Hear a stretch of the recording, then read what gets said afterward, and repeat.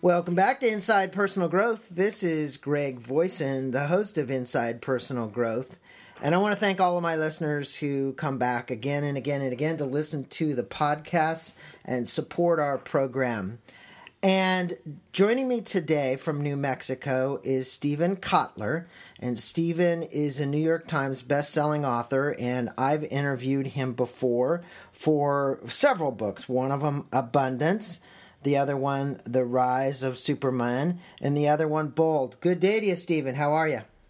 Hey, Greg. It's good to be with you again. And first of all, shout out, big thanks for, this is round 4, and I just got to thank you for all the support along the way. Oh, well, I appreciate it. I mean, I don't know of anybody who pumps out books as fast as you do. And so, you're just such a prolific writer. And as we were talking prior to getting on this podcast for my listeners, this particular book, Tomorrowland, Our Journey from Science Fiction to Science Fact, is truly a different book for Steven. It is a unique way in which he's written. I really enjoyed it. And Steven, I'm going to let my listeners know for the first time, if anyone's been on, hasn't heard a podcast from Steven. Steven is a New York Times best-selling author, an award-winning journalist, and the co-founder and director and research of the Flow Genome Project. His books include Bold, The Rise of Superman, Abundance, A Small Fury, Prayer, West of Jesus, and The Angle Quickest for Flight. His work has been translated in over 40 languages and appeared in over 80 publications, including the New York Times, Atlantic, Wired, Forbes, and Time. He also writes for Far Frontiers, a blog about the intersection of science and culture for Forbes.com. Steven lives in northern New Mexico with his wife and the 2 dogs. Don't forget them. When you go to his website, you'll see he's out there running around the hills with the dogs. Well, Steven, you really kind of outdid yourself here with all these essays kind of combined together into this great book. I don't really want to call it a novel, but you mentioned in the book that this is science fiction is becoming science fact, and I love the statement. You start your book off with these advancements in bionics for the human body parts. I mean, you tell this long story at the beginning, which I think was great. What really, when you dug into that and you see kind of how we've advanced in putting bionic parts in people, what do you foresee in the future in this particular area? There's a reason I sort of start the book there, right? The book is, yes, it's about the transformation of science fiction into science fact. And for sure, my generation as a kid growing up with the $6 Million Man, like bionics was one of those technologies that was, sci-fi technologies that was in my face from go. So very much of interest. But really, one of the main focuses on the book is the kind of massively disruptive impact these technologies are having on culture. And bionics is kind of a great example. So in Tomorrowland, we meet Major David Rosell, who's literally the world's first bionic soldier. And he's got a fully functional bionic ankle made by a company called iWalk. And soldiers right now are wearing these ankles in combat. But that's just the beginning, right? That was a look 4 years ago, right? Right now, today, 50% of the human body can actually be replaced with bionics. Mm-hmm. So we've gotten to the point that we've got, dads 3D printing bionic arms for kids. You can Custom Bionics is a London-based company that makes a 3D printable bionic arm for less than $1,000, right? We've also got mind-brain interfaces coming online, so paraplegics and quadriplegics can move their real-life bionic limbs simply by thinking about them. But the reason I kind of start with bionics is what's coming, immediately coming, right? Because everything I'm sort of giving you an example of is about replacement parts, and they're amazing replacement parts.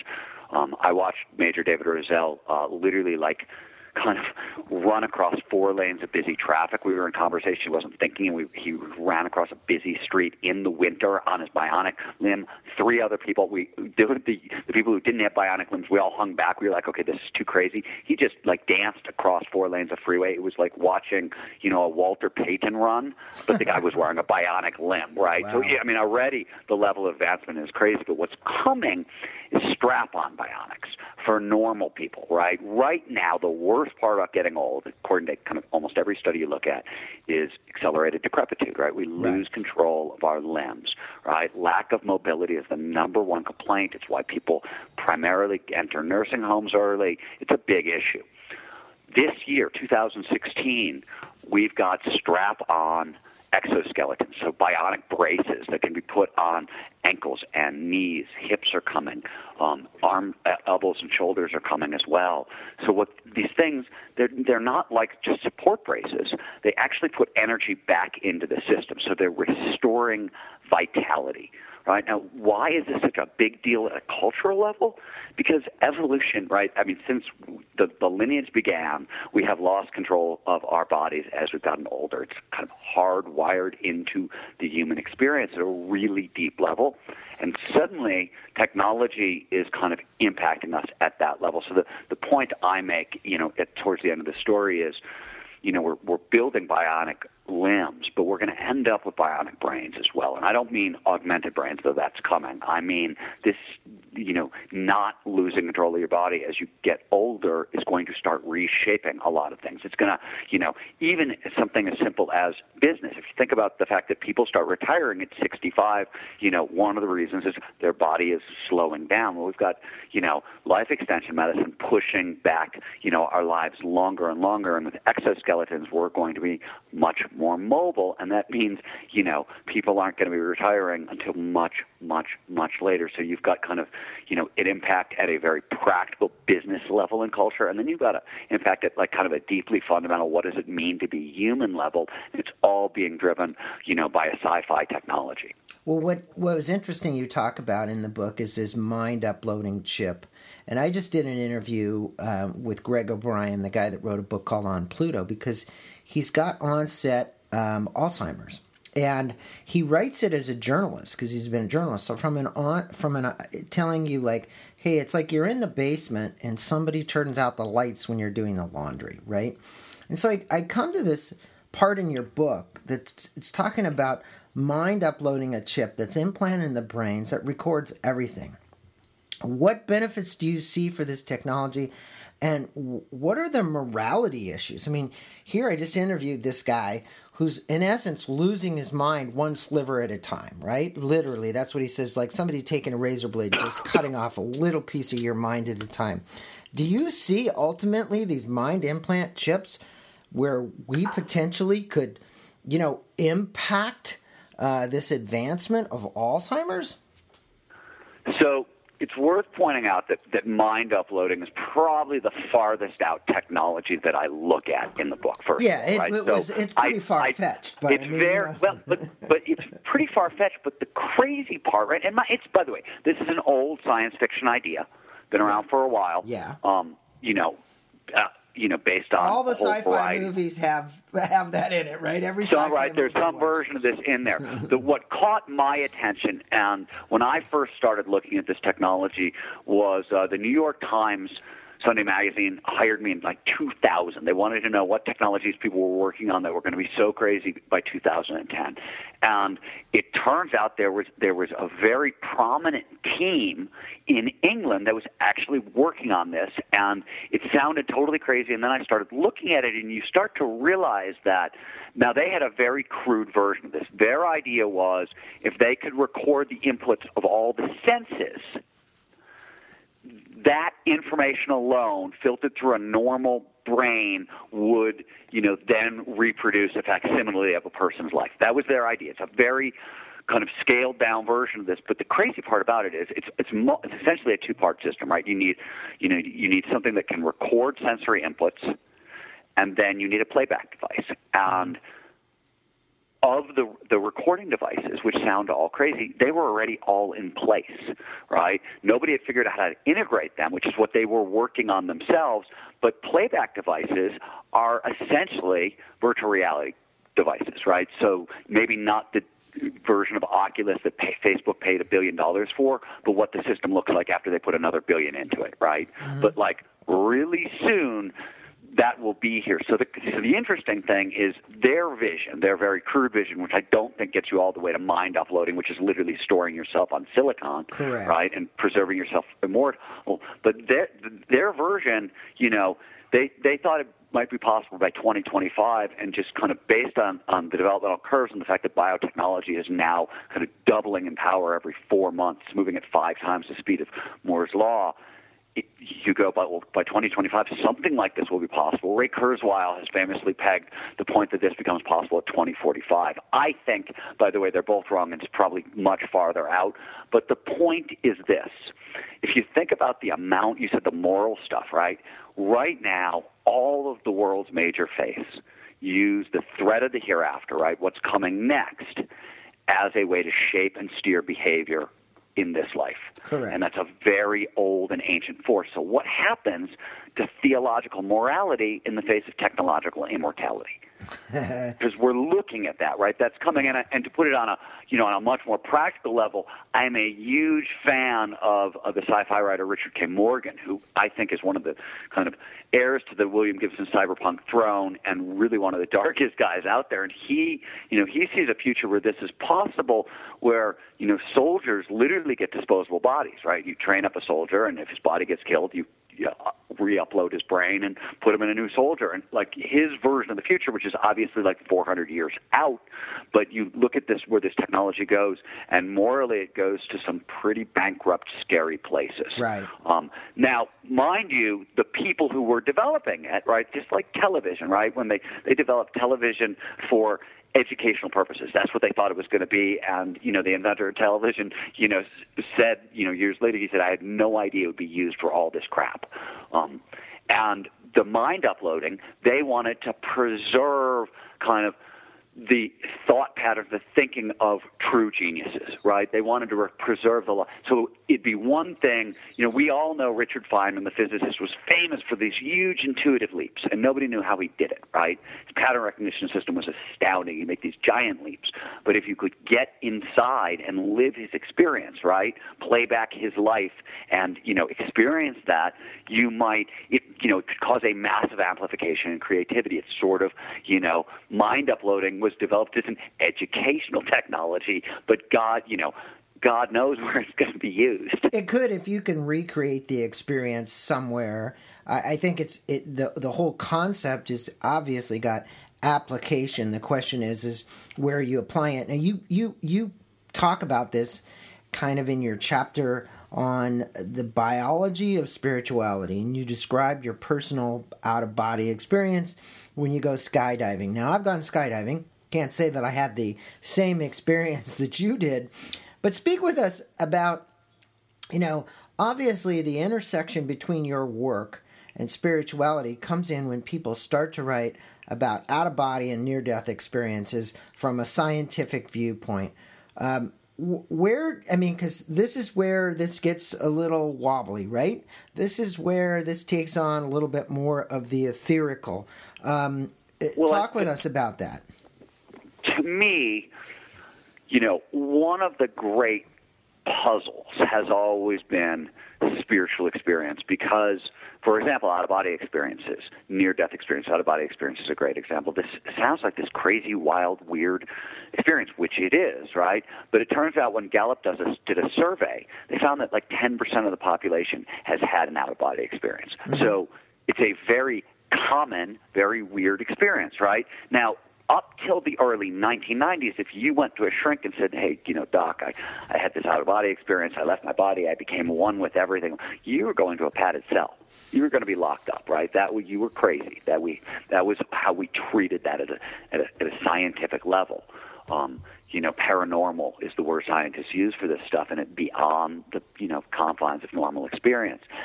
But what started happening in the 90s is technology sort of caught up with spirituality, and we started being able to look under the hood of these experiences, and a lot of scientists looked. And over the past kind of 20 years, we have solved or decoded an inordinate number of spiritual experiences, out-of-body experiences, speaking in tongues, cosmic unity, even the core of my own work at the Flow Genome Project, Flow, right? For the first, Flow science goes back almost 150 years, but for the first 50 years of it, people thought they were looking at spiritual experiences. People thought flow was a mystical experience. And it wasn't until the 50s when Abraham Maslow discovered the state in a huge study group packed with atheists that anybody started to think otherwise, right? But we've now started to decode all these states. Now, let's be clear. None of this science answers the greater, questions, right? Like, is there a God? Well, we have no idea, right? All it means is that these experiences we used to think were nonsensical, were lunatic, are now understood as this product of standard biology. It seems we are all hardwired for these experiences. And, as I talk about in the book, what's happening because of that, right? The science always creeps out of the lab and into the marketplace. And so, we discovered, for example, that right temporal lobe epilepsy, which is hyperactivity in the right temporal lobe, produces all kinds of spiritual experiences. Wilder Penfield discovered this back in the 1950s, auditory and visual hallucinations, out-of-body experiences, near-death experience, all that stuff. Over the years, we've gotten a better and better picture of why this happens, understanding the functionality of the right temporal lobe. And we've also started building technologies that do the same thing. So Michael Persinger at Laurentian University has built the so-called God helmet, right? Over 1,000 people have worn the device, and 80% of them, over 80%, have an experience of a sense presence, a feeling of like an angel or an other or something being in the room with them, right? So, and the crazy thing is, and that, as Zane, and that's here today, right now, right? Like, so we know that you kind of like there's biology beneath their spirituality, and technology can be used to stimulate that biology. But what's really crazy is Persinger is developing a version of the God helmet for virtual reality, possibly to be incorporated in a video game. So you got to stop and go, well, in the last census, kind of 80 million Americans declared themselves spiritual but not religious, right? Which means they've rejected the hand-me-down traditions and are instead seeking some sort of direct proof, right? Access to the numinous. Well, it turns out access to the numinous may soon be available via video game. Well, it is. Again, when you look at these video games and you look at holograph and you look at the things that are actually going on, it is the speed of it, and that's what I want to talk about next, is crazy. The fact that we can put on these glasses and somebody can speak with us and create an experience through these glasses and make us reach out for certain objects. I mean, it's phenomenal. You speak about the speed at which the human species is evolving. You state that we've stepped on the gas of a natural selection and turbo-boosted evolution, and we're now speeding toward an end of an era. You call it the era of Homo sapiens. That's a pretty bold statement. But the question is what's next, right? I know we're putting on all these bionic parts. We could become mechanical. We've talked about robotics before in some of your other books. The question is what are you seeing as this species is evolving so damn fast? There's two things going on, right? And the first is you got to, this is not my statement, right? I start with, the work of Robert Fogel, who is a Nobel Prize winning economist who, in one of his studies, started to notice over the past 200 years that really fundamental qualities like body size and bone density and age, longevity, things that are only shaped by evolution have all massively accelerated, right? And lifespan is the one that everybody points to, right? We've quadrupled our lifespan or doubled our lifespan in 200 years. It's been the same for 100,000 years, and we've doubled it in 200 years. And obviously technology is, and it's not even super fancy technology like bionics. In the case of longevity, some of it is, our medicine has gotten really, really good. Some of it is sanitation has become global, right? Some of it is these really kind of simple health and sanitation fixes and things like that, quality of life fixes that have made huge, huge differences. But we are accelerating evolution. Now, as a lot of people have also pointed out, and Juan Enrique, Ramez Nam, Andrew Hessel, just a few names, we are also starting to take control of that evolution genetically, right? And you see this in, IVF already, right? We're already screening for tons and tons and tons of diseases that, 20 years ago we wouldn't have been screening for. So where does it go is an interesting question, because the normal opinion is, okay, we've sped up evolution, we're off the tracks, we're going to fracture kind of Homo sapiens, and we're clearly, the sci-fi stuff says we're heading for Gattaca land, right? Where everything's perfect designer babies. It's Aryan Nation 2.0, and it's frightening. But it's not going to be that way at all. First of all, because species is fracturing in little pockets, and even if you take control of evolution, Andrew Hessel points this out. He's a synthetic biologist, and I talked to him in the article. He says, look, people are endlessly creative, and even if they start controlling, designer babies to the nth degree, your designer baby, my perfect baby, and your perfect baby are going to be pretty different, and we're friends. Imagine what, your perfect baby and a guy living in Mongolia is going to want. Mm-hmm. Very different, right? Mm-hmm. So we're not going in any one direction. We're going. It's going to be endlessly creative, but you don't have to do this for very long. Until, if you want the technical term of species, right, once you're past the point that they can breed together, right? But the point I'm looking at is, for example, in A Small Furry Prayer, which is a book I wrote about the relationship between humans and animals, one of the things that we know is when we started cohabitating with wolves, right? Humans cohabitated with wolves for, the numbers vary. It's somewhere between 40,000 years and all the way up to 150,000 years. People argue how long it's been going on, but we cohabitated with wolves, and one of the things that we know is that if you look at chimps, right, you can see human traits like long-term planning and intelligence.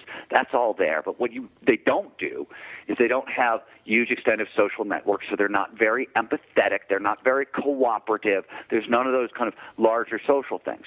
Those things were all taught to us by dogs. So our empathy, a lot of our morality, our taking care of our young and our old, of feeding the weak, all that stuff doesn't show up in chimps. Social intelligence is not prevalent in our primate history. It came in from dogs. It came in because we started cohabitating and co-evolving with dogs, right? This is what happens, right? When you start co-evolving with something that's very, very powerful, that's very, very different than what you are. On a certain level, we are now co-evolving with our technology.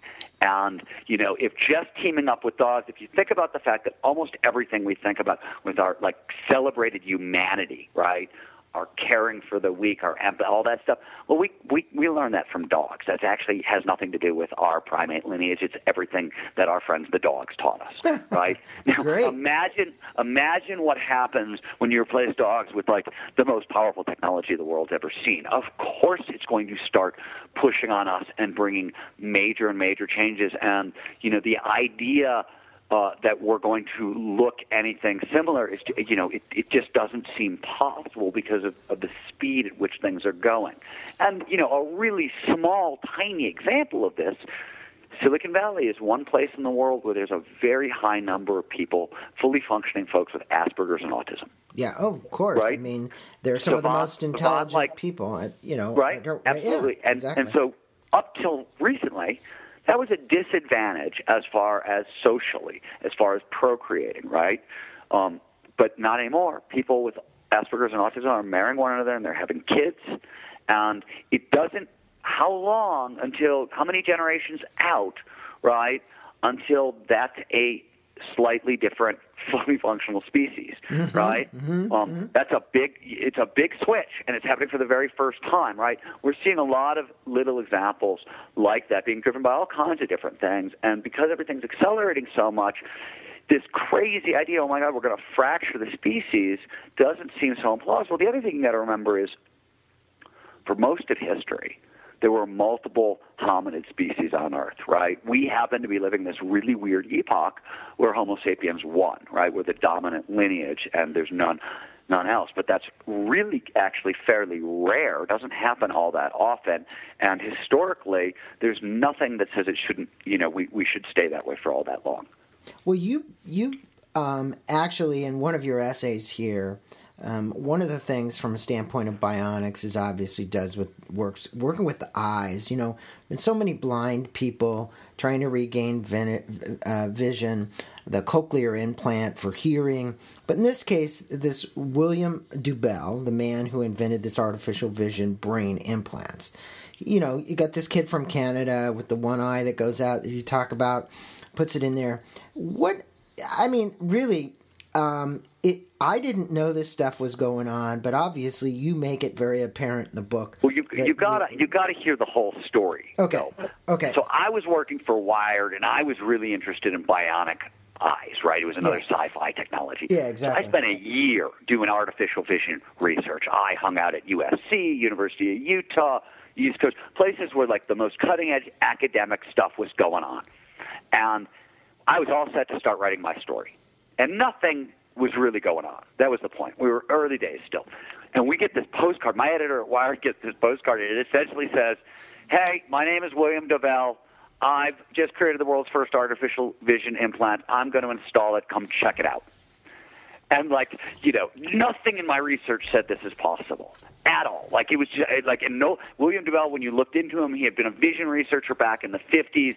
He was a spare parts inventor, done all kinds of really, really kind of cool pacemakers and things along those lines. But he was sort of a maverick inventor, very outside the mainstream. And this was a really weird postcard. But, due diligence is due diligence. I got on a plane. Mm-hmm. And when I landed, I met a blind man named Jens. He was completely blind. He'd been blind for 21 years. And 3 days later, after this thing was turned on, he could see well enough to drive a car around a parking lot. Yeah, it was just a crazy story. Yeah. It was, the craziest part of that story, and if you actually want to know where the book comes from a moment in that story. So when we were in the room, right, they're turning on, they've installed the vision implant, the surgery's been done, and they're tuning him up. They're bringing him up to speed one phosphene at a time, 1 point of light at a time. And as he, in the countdown towards, turning this thing on, literally in the last 30 seconds, I realize I'm sitting across the table from this guy. And this thing is going to get turned on, and he's going to see me. And I'm a reporter. I'm not supposed to be in the story, and I'm specifically not supposed to put myself into the middle of history. And so I get up, and I try to slide to my left to get – so he's looking at the inventor, I think, is what I was trying to do. But the guy's blind. He spent his entire life tracking motion through sound. So, of course, I slide back my chair and take 2 steps to the left. He hears it, tracks my motion, and the thing gets turned on. And when the world's first artificial vision implant is turned on, I was the first thing that was seen. And, wow. As weird as that was, right, the thing that started to dawn on me after a while is it worked metaphorically, right? No, it didn't matter how fast I moved, how much I tried to duck, whatever I tried to do, I couldn't get out of the way of the future. And I think that's kind of how it is for all of us. Mm-hmm. And that sort of became my driving metaphor. I started out interested in those moments. Sci-fi was becoming sci-fact, and I, ended up starting to realize that those moments are coming for us and are going to fundamentally alter everything in a way that we're not ready for, because we don't anticipate the depth of the change. We're used to things hitting at higher and higher levels. We're not used to things hitting the scale of fundamental, what does it mean to be human questions. But that's what we're starting to impact. Well, let's talk about some of the things that we as a species have done that have impacted our environment and our world, the world in which we live, plants and our species. And you have a chapter in the book where you speak about the Everglades dying. Nearly 4 million acres have been swallowed up by the sprawl and sugarcane. And I want you to talk to the listeners about the efforts that are going on, because I had no idea myself, to revive the Everglades in what you call a terraforming. So speak with us about it, because I knew a little bit about the Everglade issue, but not nearly. You made me quite aware of what could be a potential disaster, but now will probably not be. So go ahead. So it's interesting. So terraforming, right, it's ecosystem sculpting, right? And the idea, old science fiction idea, came out of, can we terraform Mars? Can we make other planets hospitable for human life? And this is ecosystem engineering. And, it was sci-fi for a very long time. And then once we started dealing with global warming and issues like that, we started talking about kind of geoengineering projects, which was essentially terraforming here on Earth, right? And what most people don't realize is we actually started one of those projects.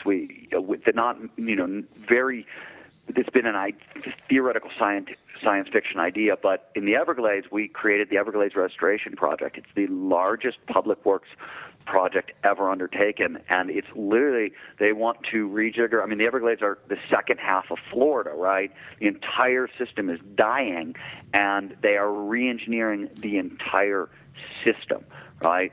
And so it could still be a disaster, and it's certainly, it's a giant multi-decade project that's going on, but the level of reconstruction is insane, and it's it's the largest public works project ever undertaken. And how go the Everglades, so goes a lot of these other projects in a lot of people's minds. Well, it obviously is an opportunity for us to look at the melting ice packs, the other things, the things that we have impacted because of CO2 emissions. Not in this case. This is obviously being done a different way, for us to find technology to resolve some of those issues. And I think some of them, like the species that are dying off, I don't really have an answer. I don't know if many people do.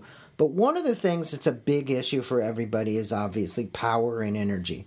And you speak about nuclear energy, and it's been discussed for a long time. It would revolutionize the world, but you speak about Prometheus 2.0, nuclear fission. And in your video trailer, you talk about these guys in France that are about ready to create this star, right? Talk to the listeners about where you see energy going and how we're going to harness these various powers without having a major impact to our environments.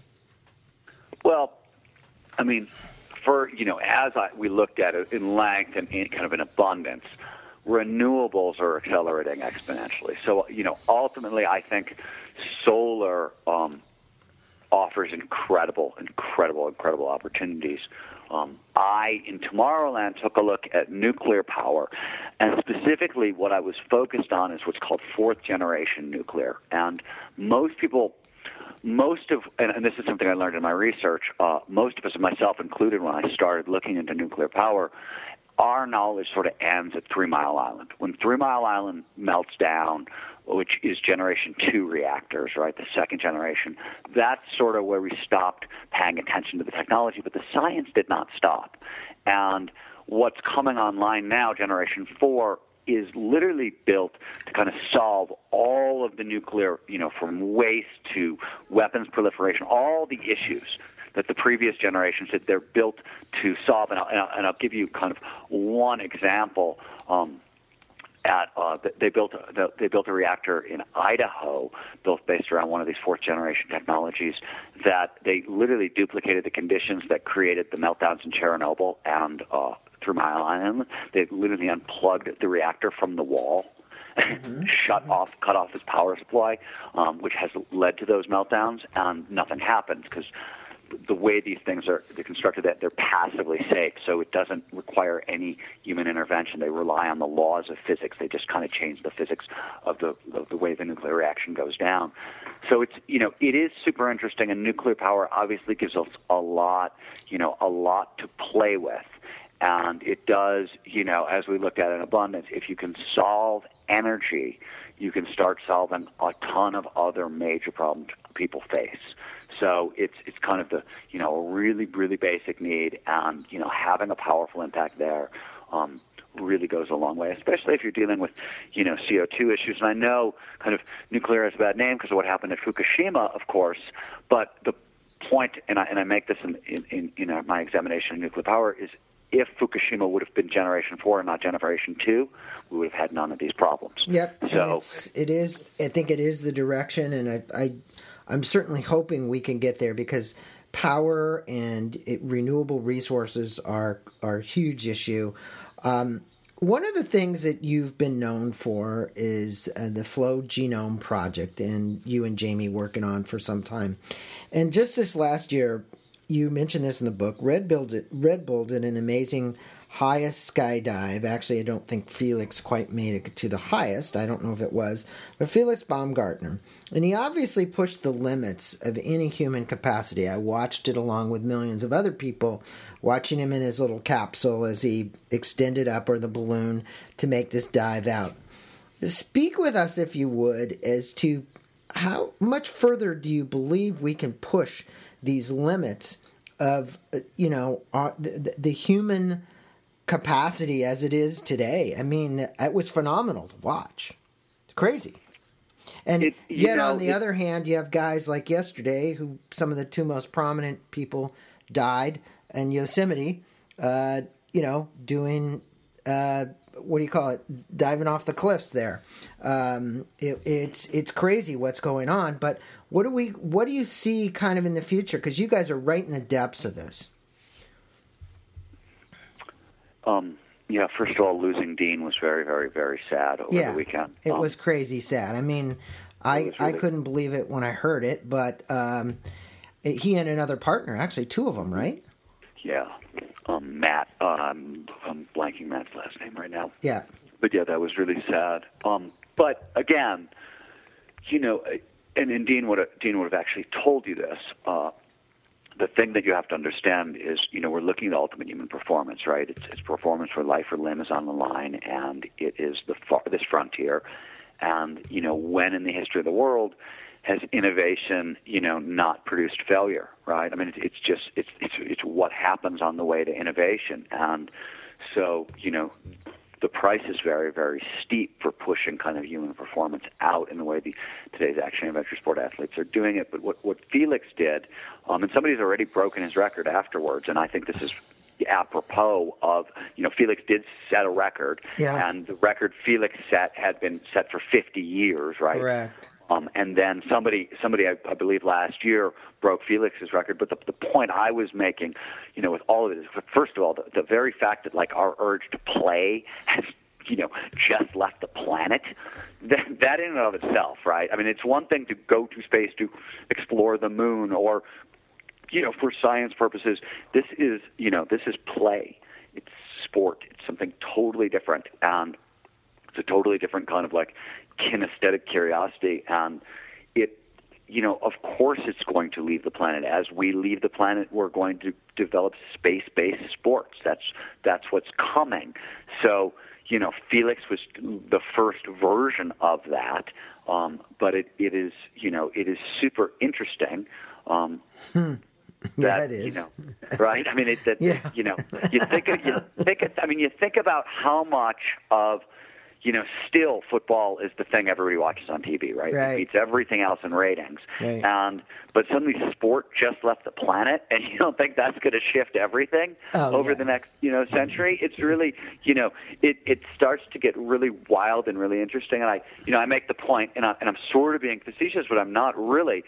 Tandem skydiving, when like 100 people go skydiving at once and do formation flying, is incredibly technically difficult and, really kind of cool from a insider perspective. But I don't think anybody outside of the skydiving world, ever really cared so much about it, because there's a bunch of people, flying in kind of, pinwheel formations and then pulling their parachutes and it was over, right? Mm-hmm. But suddenly you have, when you've got 8 minutes of fall time, 10 minutes of fall time, you have space-based opera. And, I mean, like, all kinds of crazy things become really possible.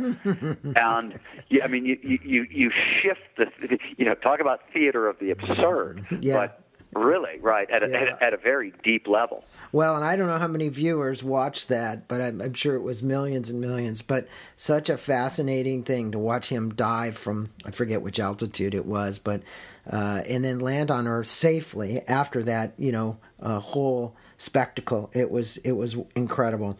Now, you state in your book, it's about humans, how we have the audacity to change nature of reality. It's about humans now have the audacity to join in nature's creative process in their quest for self-reinvention. You call it radical self-reinvention. What implications do you see for society as a result of our own radical self-reinvention? Because in essence, that's what we've been talking about here, is self-reinvention at its core level. Well, there's a lot of different ways to kind of, yes, you're absolutely correct, and there's a lot of different ways to come at that. And one of the things I always look at is I call it the rebel instinct, which is kind of each generation's need to kind of out-rebel the previous generation, which has certainly been going on since the 20s. And, clearly, in the 60s, we had long hair and bright clothing. And drugs, and 70s and 80s that started to get into punk rock, body piercing, and tattoos. The 90s it was body modification and a whole lot more tattoos. Now we're starting to see bio implants, right? People are taking technology and hacking it into their body.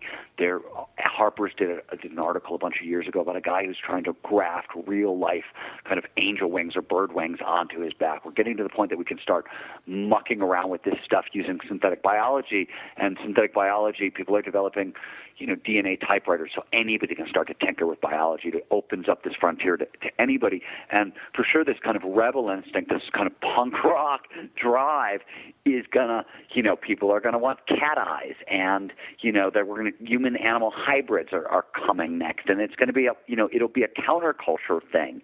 In the beginning, it'll spread the way that funky haircuts spread or styles of music. So it's not. If you look at the society-wide forces, like it's already happening. We're already seeing biohackers emerge, and the more mainstream version of this is the quantified self movement. But it's not. It comes from angles you don't expect, and what it really means, and where it gets really, really interesting is. It just opens up the kind of the human possibility space gets really, really wide, really, really fast. Mm-hmm. A lot of, right? And sort of what biologist Stuart Kaufman called the adjacent possible, becomes a very, very, very large space. And it gets super interesting. This is probably going to be the century we leave the planet, right? Because of what's going on in asteroid mining and the kind of the great, resource quest in the heavens that's coming. Also something we looked at in Tomorrowland. We're going to have an economic impetus to go into space, and the technologies in 3D printing and such to kind of start building real-life space stations and terraforming Mars and missions to Mars, and all that stuff is coming, right? So everything that we thought of as life on this planet is over because we're going to stop being a one-planet species. So we're going to be fracturing the species. We're going to be leaving the planet. It's a very interesting doorstep that we're now sitting on.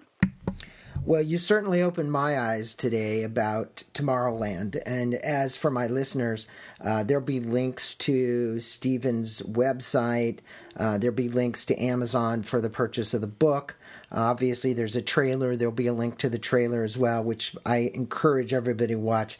It is really a very well-done trailer and quite intriguing. So if you're thinking at all about purchasing Stephen's book, that trailer should help you. This has been a wonderful interview, Stephen, about Tomorrowland, our journey from science fiction to science fact. You did your homework. All of these essays are quite intriguing, providing the reader with new, not only just information, but a deep dive into examples of people that are actually changing the way that the world will get shaped into the future through this technology, intersection of technology, and as you say, even spirituality. Thanks for being on Inside Personal Growth and spending a few minutes with us to impart your wisdom. Thanks, Greg. I much appreciate it.